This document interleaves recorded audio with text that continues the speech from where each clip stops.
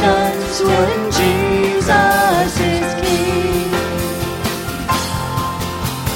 Come, let us sing a song declaring we belong to Jesus. He is all we need. Lift up a heart of praise, sing now with voices raised to Jesus. Sing to the King.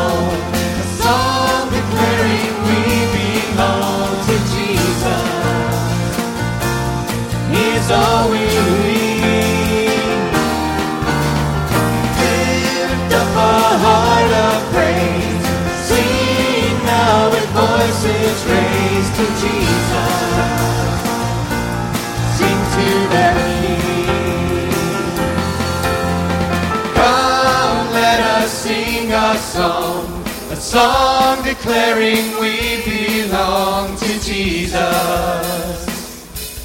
He's all we need. Lift up a heart of praise, sing now with voices raised to Jesus. Sing to the King. Sing to the King. Sing to the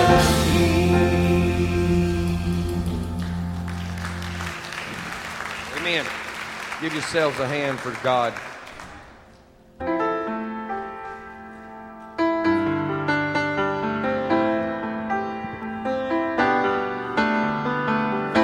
Start us out a little different. We'll slow and start. We'll get it going in just a second. Let's sing to God. Wonderful, so wonderful is your unfailing love. Your cross has spoken mercy over me.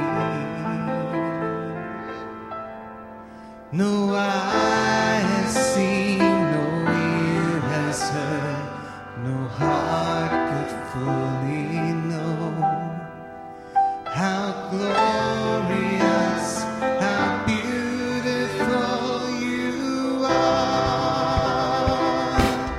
Beautiful one I love, beautiful one I adore, beautiful one my soul must sing.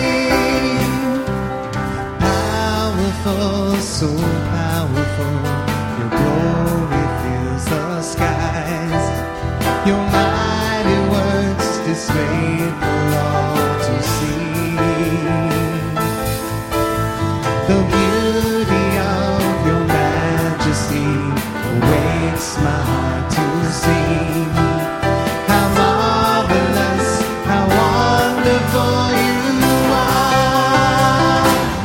Beautiful one I love, beautiful one I adore, beautiful one my soul must see. Beautiful one I love, beautiful one I adore, beautiful one my soul must see. You opened my eyes to your wonders anew. You captured my heart with this love. 'cause nothing on earth is as beautiful as you. You opened my heart to the wonders of you. You captured my heart with this love. 'Cause nothing on earth is as beautiful as you. Beautiful one I love, beautiful one I adore, beautiful one my soul must sing.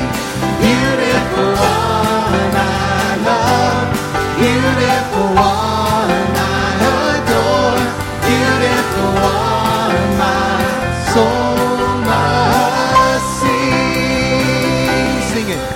My soul must sing. My soul must sing. My soul must sing. Beautiful one. My soul must sing. My soul must sing. My soul must sing. Beautiful one. Amen. Let's bow our hearts for God as we begin to worship this next song. And just thank God for being God. Father, we come to you this morning, early in the morning, to begin a new week. And Father, let this be a new week in you. Cover all our past sins and wickedness for the past. And help us to come to you brand new every day, every moment, walking in you, not looking back. Thank you for hearing us. Thank you for loving us. And thank you for saving us.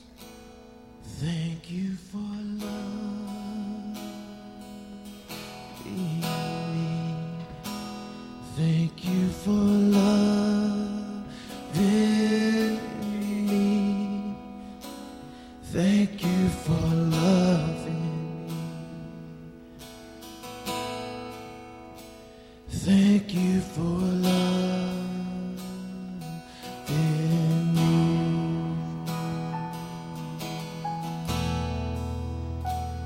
Thank you for finding me. Thank you for finding me. Thank you for finding me. Thank you for finding me.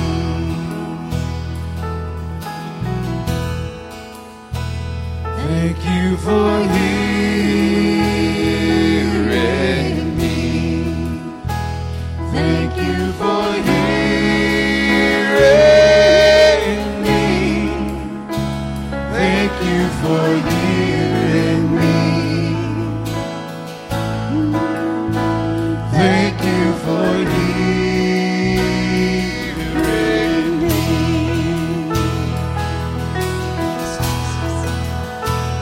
Thank you for healing me. Thank you for healing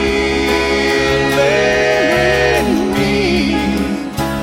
Thank you for healing me, Lord. Thank you for healing me.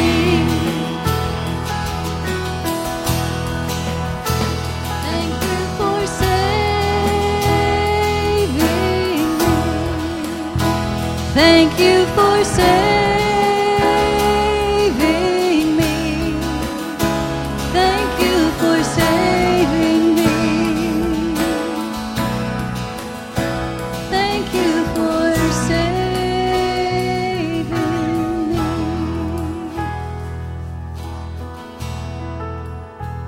Thank you for saving me.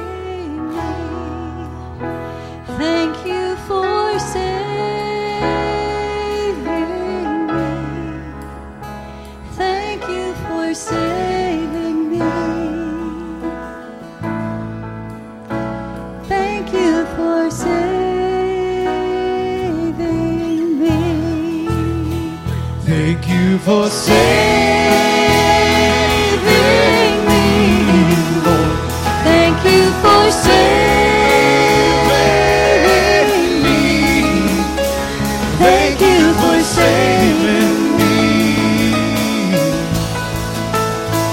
Thank you for saving me. Thank you for saving me. Sing it to me. Thank you for saving me, Lord. Thank you for saving me. Thank you for saving me. Thank you for loving me. Thank you for finding me, God. Thank you for hearing me when I cry out your name. For healing me from my hurts. Thank you, God, for dying on the cross for me. Amen. Maybe see.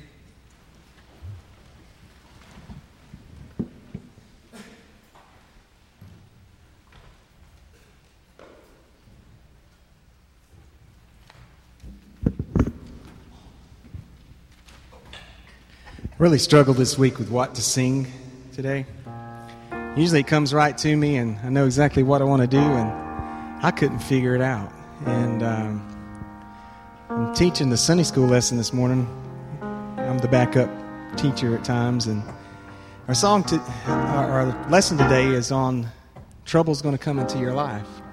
At some point or another, trouble's going to come, and the way you react to that trouble really is a reflection on your relationship with God.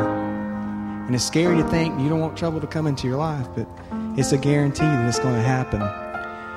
And so I thought of this old Rich Mullins song. It's from back in 1989. And Rich Mullins, he puts the words out plain and simple. He doesn't play around. And this song is called "It's Bound to Come Some Trouble." It's bound to come some trouble to your life. That ain't nothing to be afraid of. There's bound to come some trouble to your life. That ain't no reason to fear. No, there's bound to come some trouble to your life. Reach out to Jesus, hold on tight. He's been there before and he knows what it's like. Find he's there. It's bound to come some tears up in your eyes. That ain't nothing to be ashamed of. There's bound to come some tears up in your eyes. That ain't no reason to fear. I know there's bound to come some tears up in your eyes. Reach out to Jesus, hold on tight. He's been there before and he knows what it's like. Find he's there. Now people say maybe things will get better, and people say maybe it won't be long, and people say maybe you'll wake up tomorrow, it'll all be gone. Well, I only know that maybe it's just ain't enough when you need something to hold on. There's only one thing that's clear. There's bound to come some trouble to your life. That ain't nothing to be afraid of. I know there's bound to come some tears up in your eyes. That ain't no reason to fear. I know there's bound to come some trouble to your life. Reach out to Jesus, hold on tight. He's been there before and he knows what it's like. Find He's there.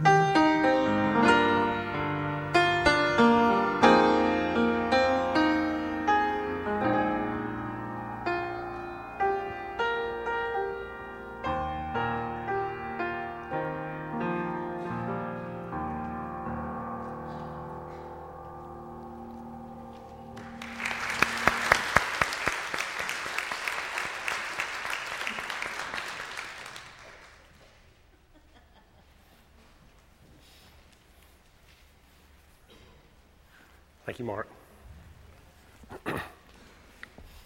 All right, how are you this morning? Great. It's good to be in God's house to worship Him this last Sunday of the month of August.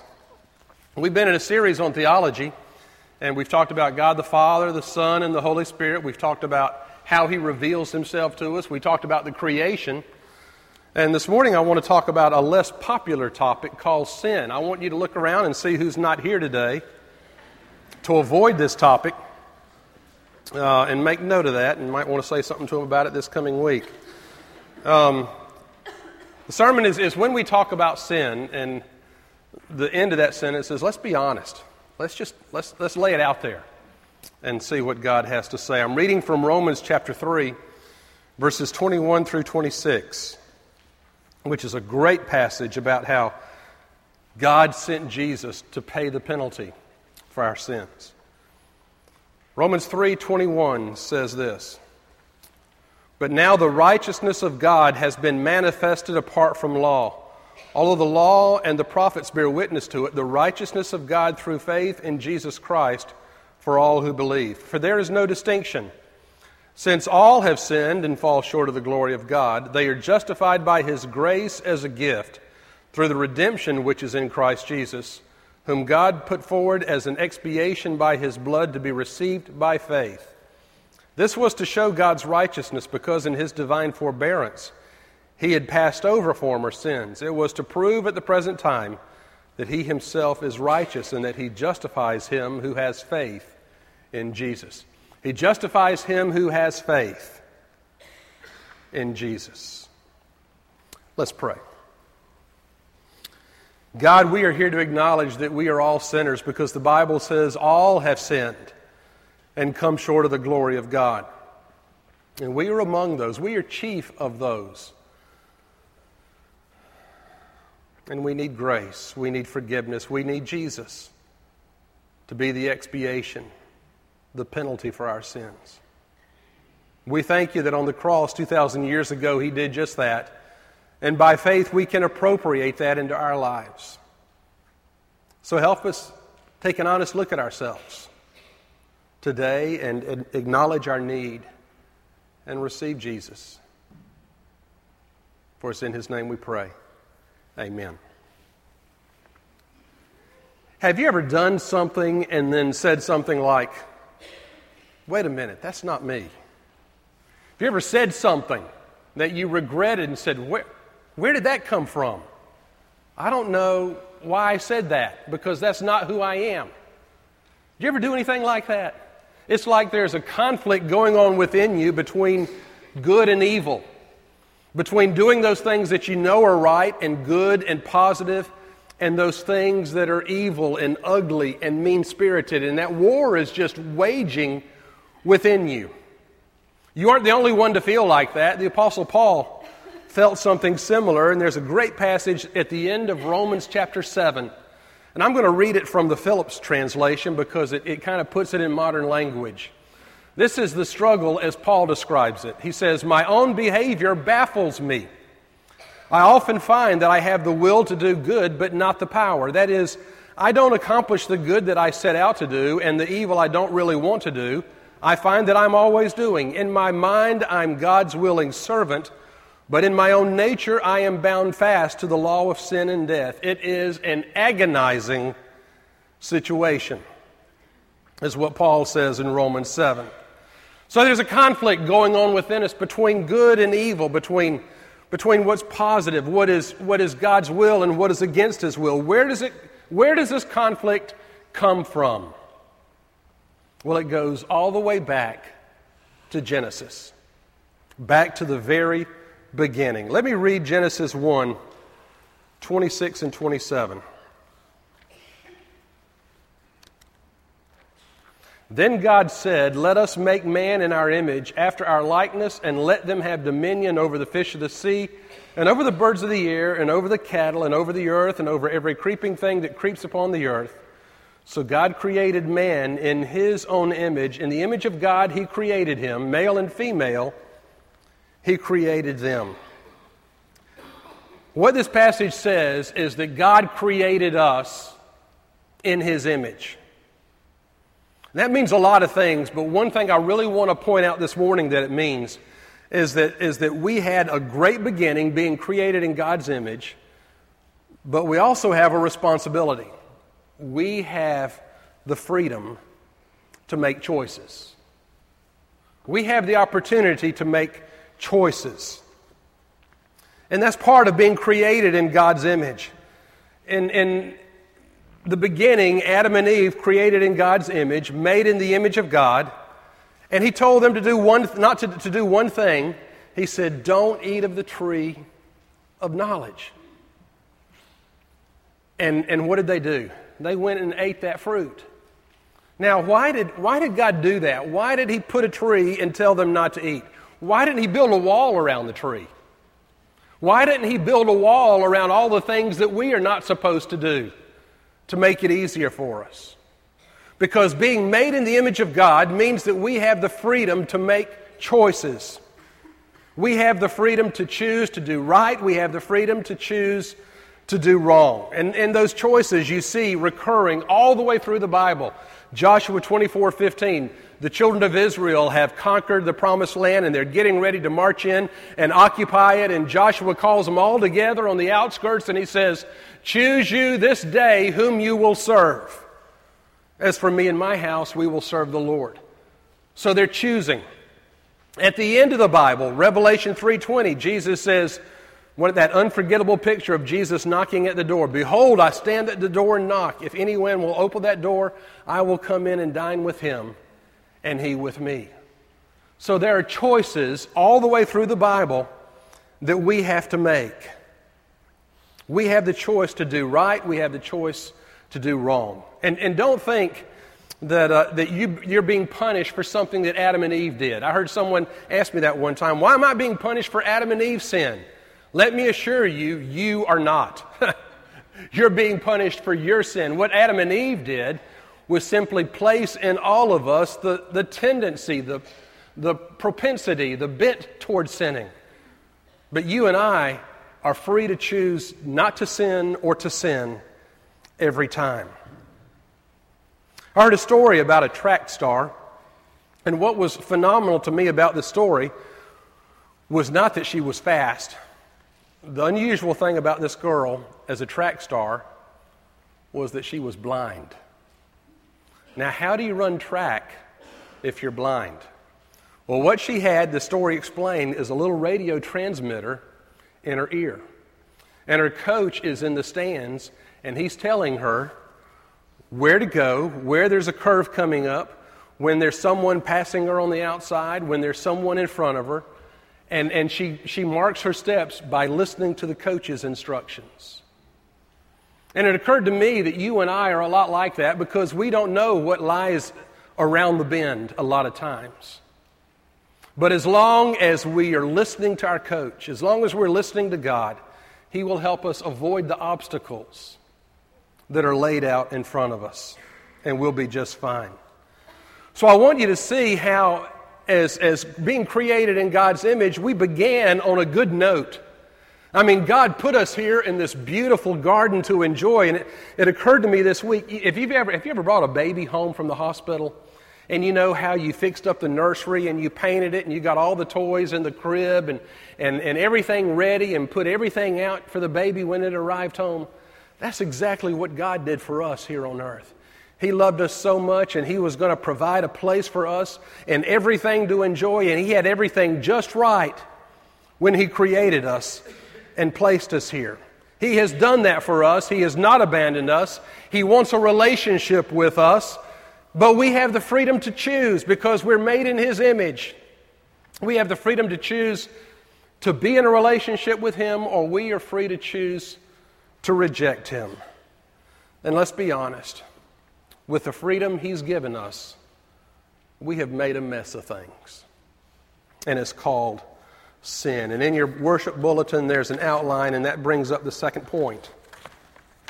What did we do with this perfect creation He gave us? We gave it an imperfect reception, because you see, the problem is sin. Romans 3:23, we read, says, "For all have sinned and fall short or come short of the glory of God." The Greek word for sin is hamartia. It's written there in your bulletin, hamartia. It means to miss the mark. And the image is of an archer who has a bow and arrow, and there's a tiny bullseye a long way away. And occasionally he hits the bullseye, but more often than not, he misses. And anytime he misses the bullseye, it's hamartia. It's a sin. And that's the way it is for us. And let me say, it doesn't matter if you miss that bullseye by just a little bit, like a white lie, or if you miss the target completely, like murder.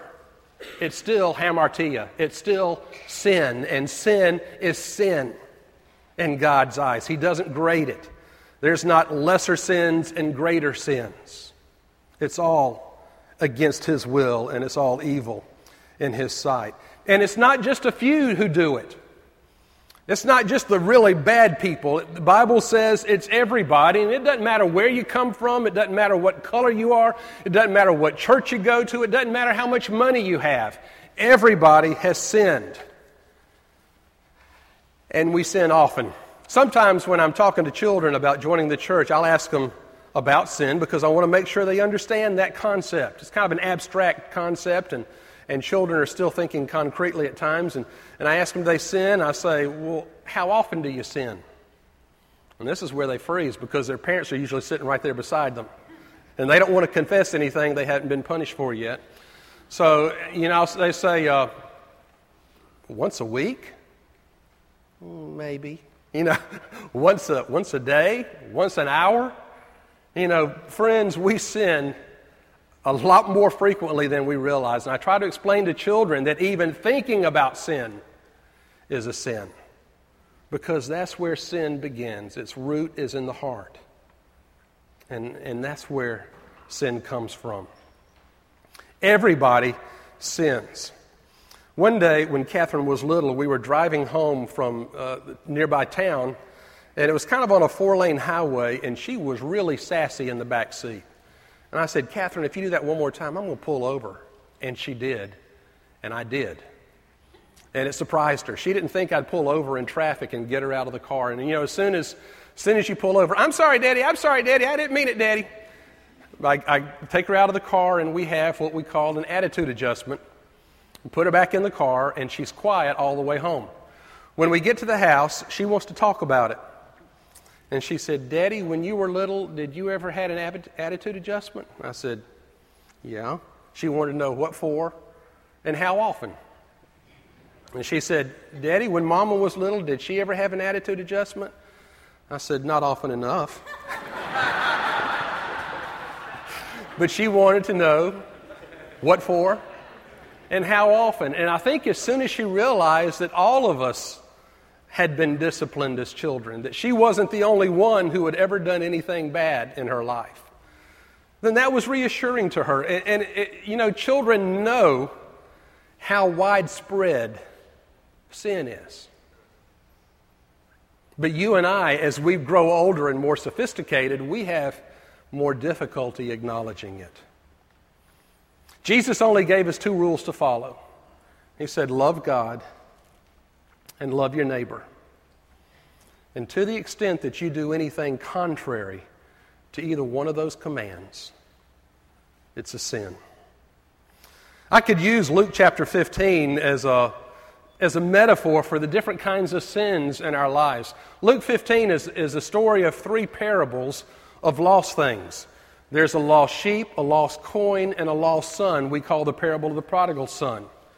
In the parable of the lost sheep, it's a story about a guy who has 100 sheep and one of them goes astray. And I don't think the sheep intended to go astray. He was just nibbling grass that looked a little bit greener over here, and the flock was moving over there. And he just moved a little bit further and a little bit further, and before you know it, he's lost. It wasn't anything intentional. It was just nibbling things away from the fold a little at a time. He just wandered away. Sometimes that's how our sin is.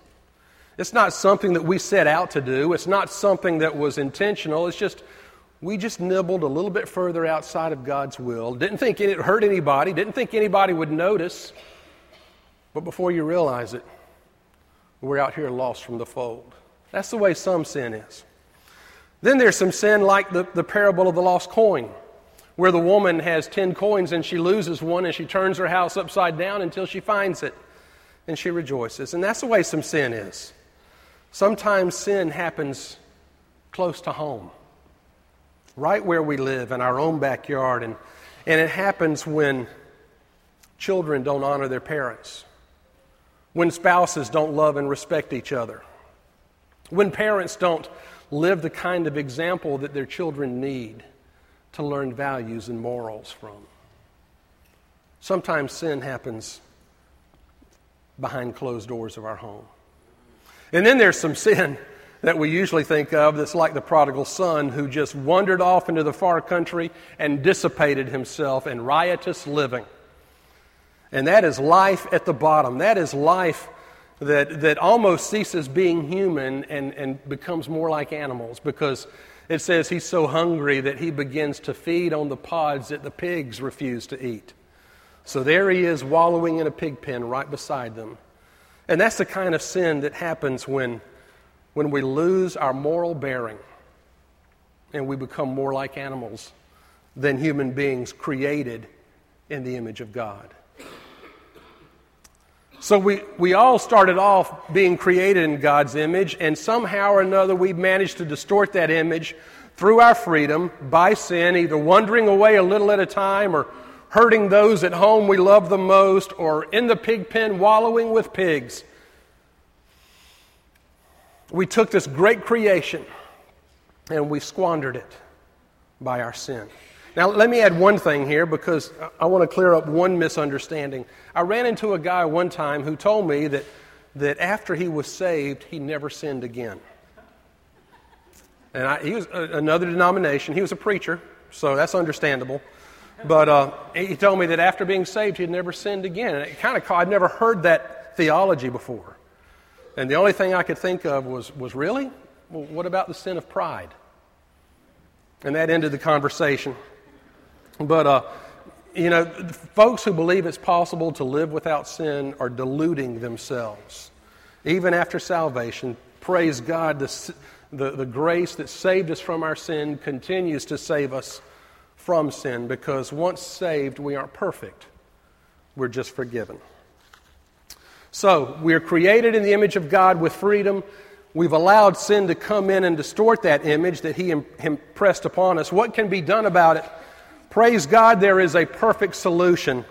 2 Corinthians 5:21 is a great verse. It says this: "For our sake He made Him to be sin who knew no sin, so that in Him we might become the righteousness of God."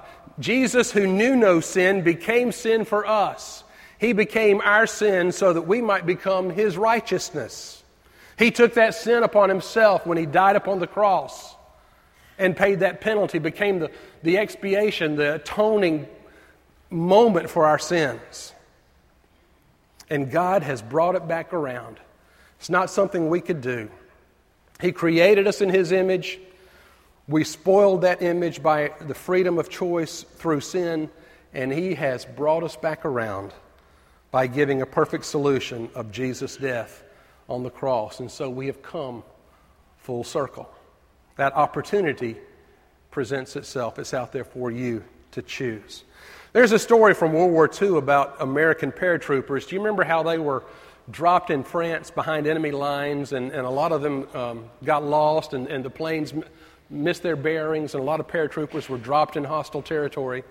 Well, one paratrooper dropped in a rural field in France, And there was only one farmhouse in the distance, and so he made his way there for safety. Well, unfortunately, 2 Germans saw the parachute, and they knew where the farmhouse was. And so they went to the farmhouse, and they found the soldier. And before killing him, they decided that they'd kill. There was an elderly couple that owned the farmhouse that took the soldier in. And they took the farmer outside and shot him for collaborating with the enemy. And in the confusion, the American soldier escaped the farmhouse. And the Germans went after reinforcements, came back to chase him. But after the American soldier had left the farmhouse, he circled back around and came back to the farmhouse once more and knocked on the door, and the grieving widow let him back in. He said, "Please let me hide here." He said, "I don't think the Germans will come back to search some place that they had already searched." And it was true. They didn't. They were out searching all over the fields and river valleys and everything else in the surrounding area, but they never came back to the farmhouse where the soldier was hiding. And that's the way it is a lot of times. What we look for the most, we find it where we least expect to. Who would have thought that God's plan for forgiveness of sins would have happened on a little hill outside of Jerusalem 2,000 years ago? And yet that's what he did. And it's there for everybody who wanders off accidentally like a sheep, or who has a broken home or broken relationships like the woman with the coin, or who has committed such horrible sins in the far country that they think no one can forgive them, like the prodigal son. And yet all 3 of those instances come back home, and God's salvation and His grace are great enough for all our sin. God has made provision for our sin by Jesus' death on the cross. And He says to every one of us, "You're forgiven. Come home." Shall we pray?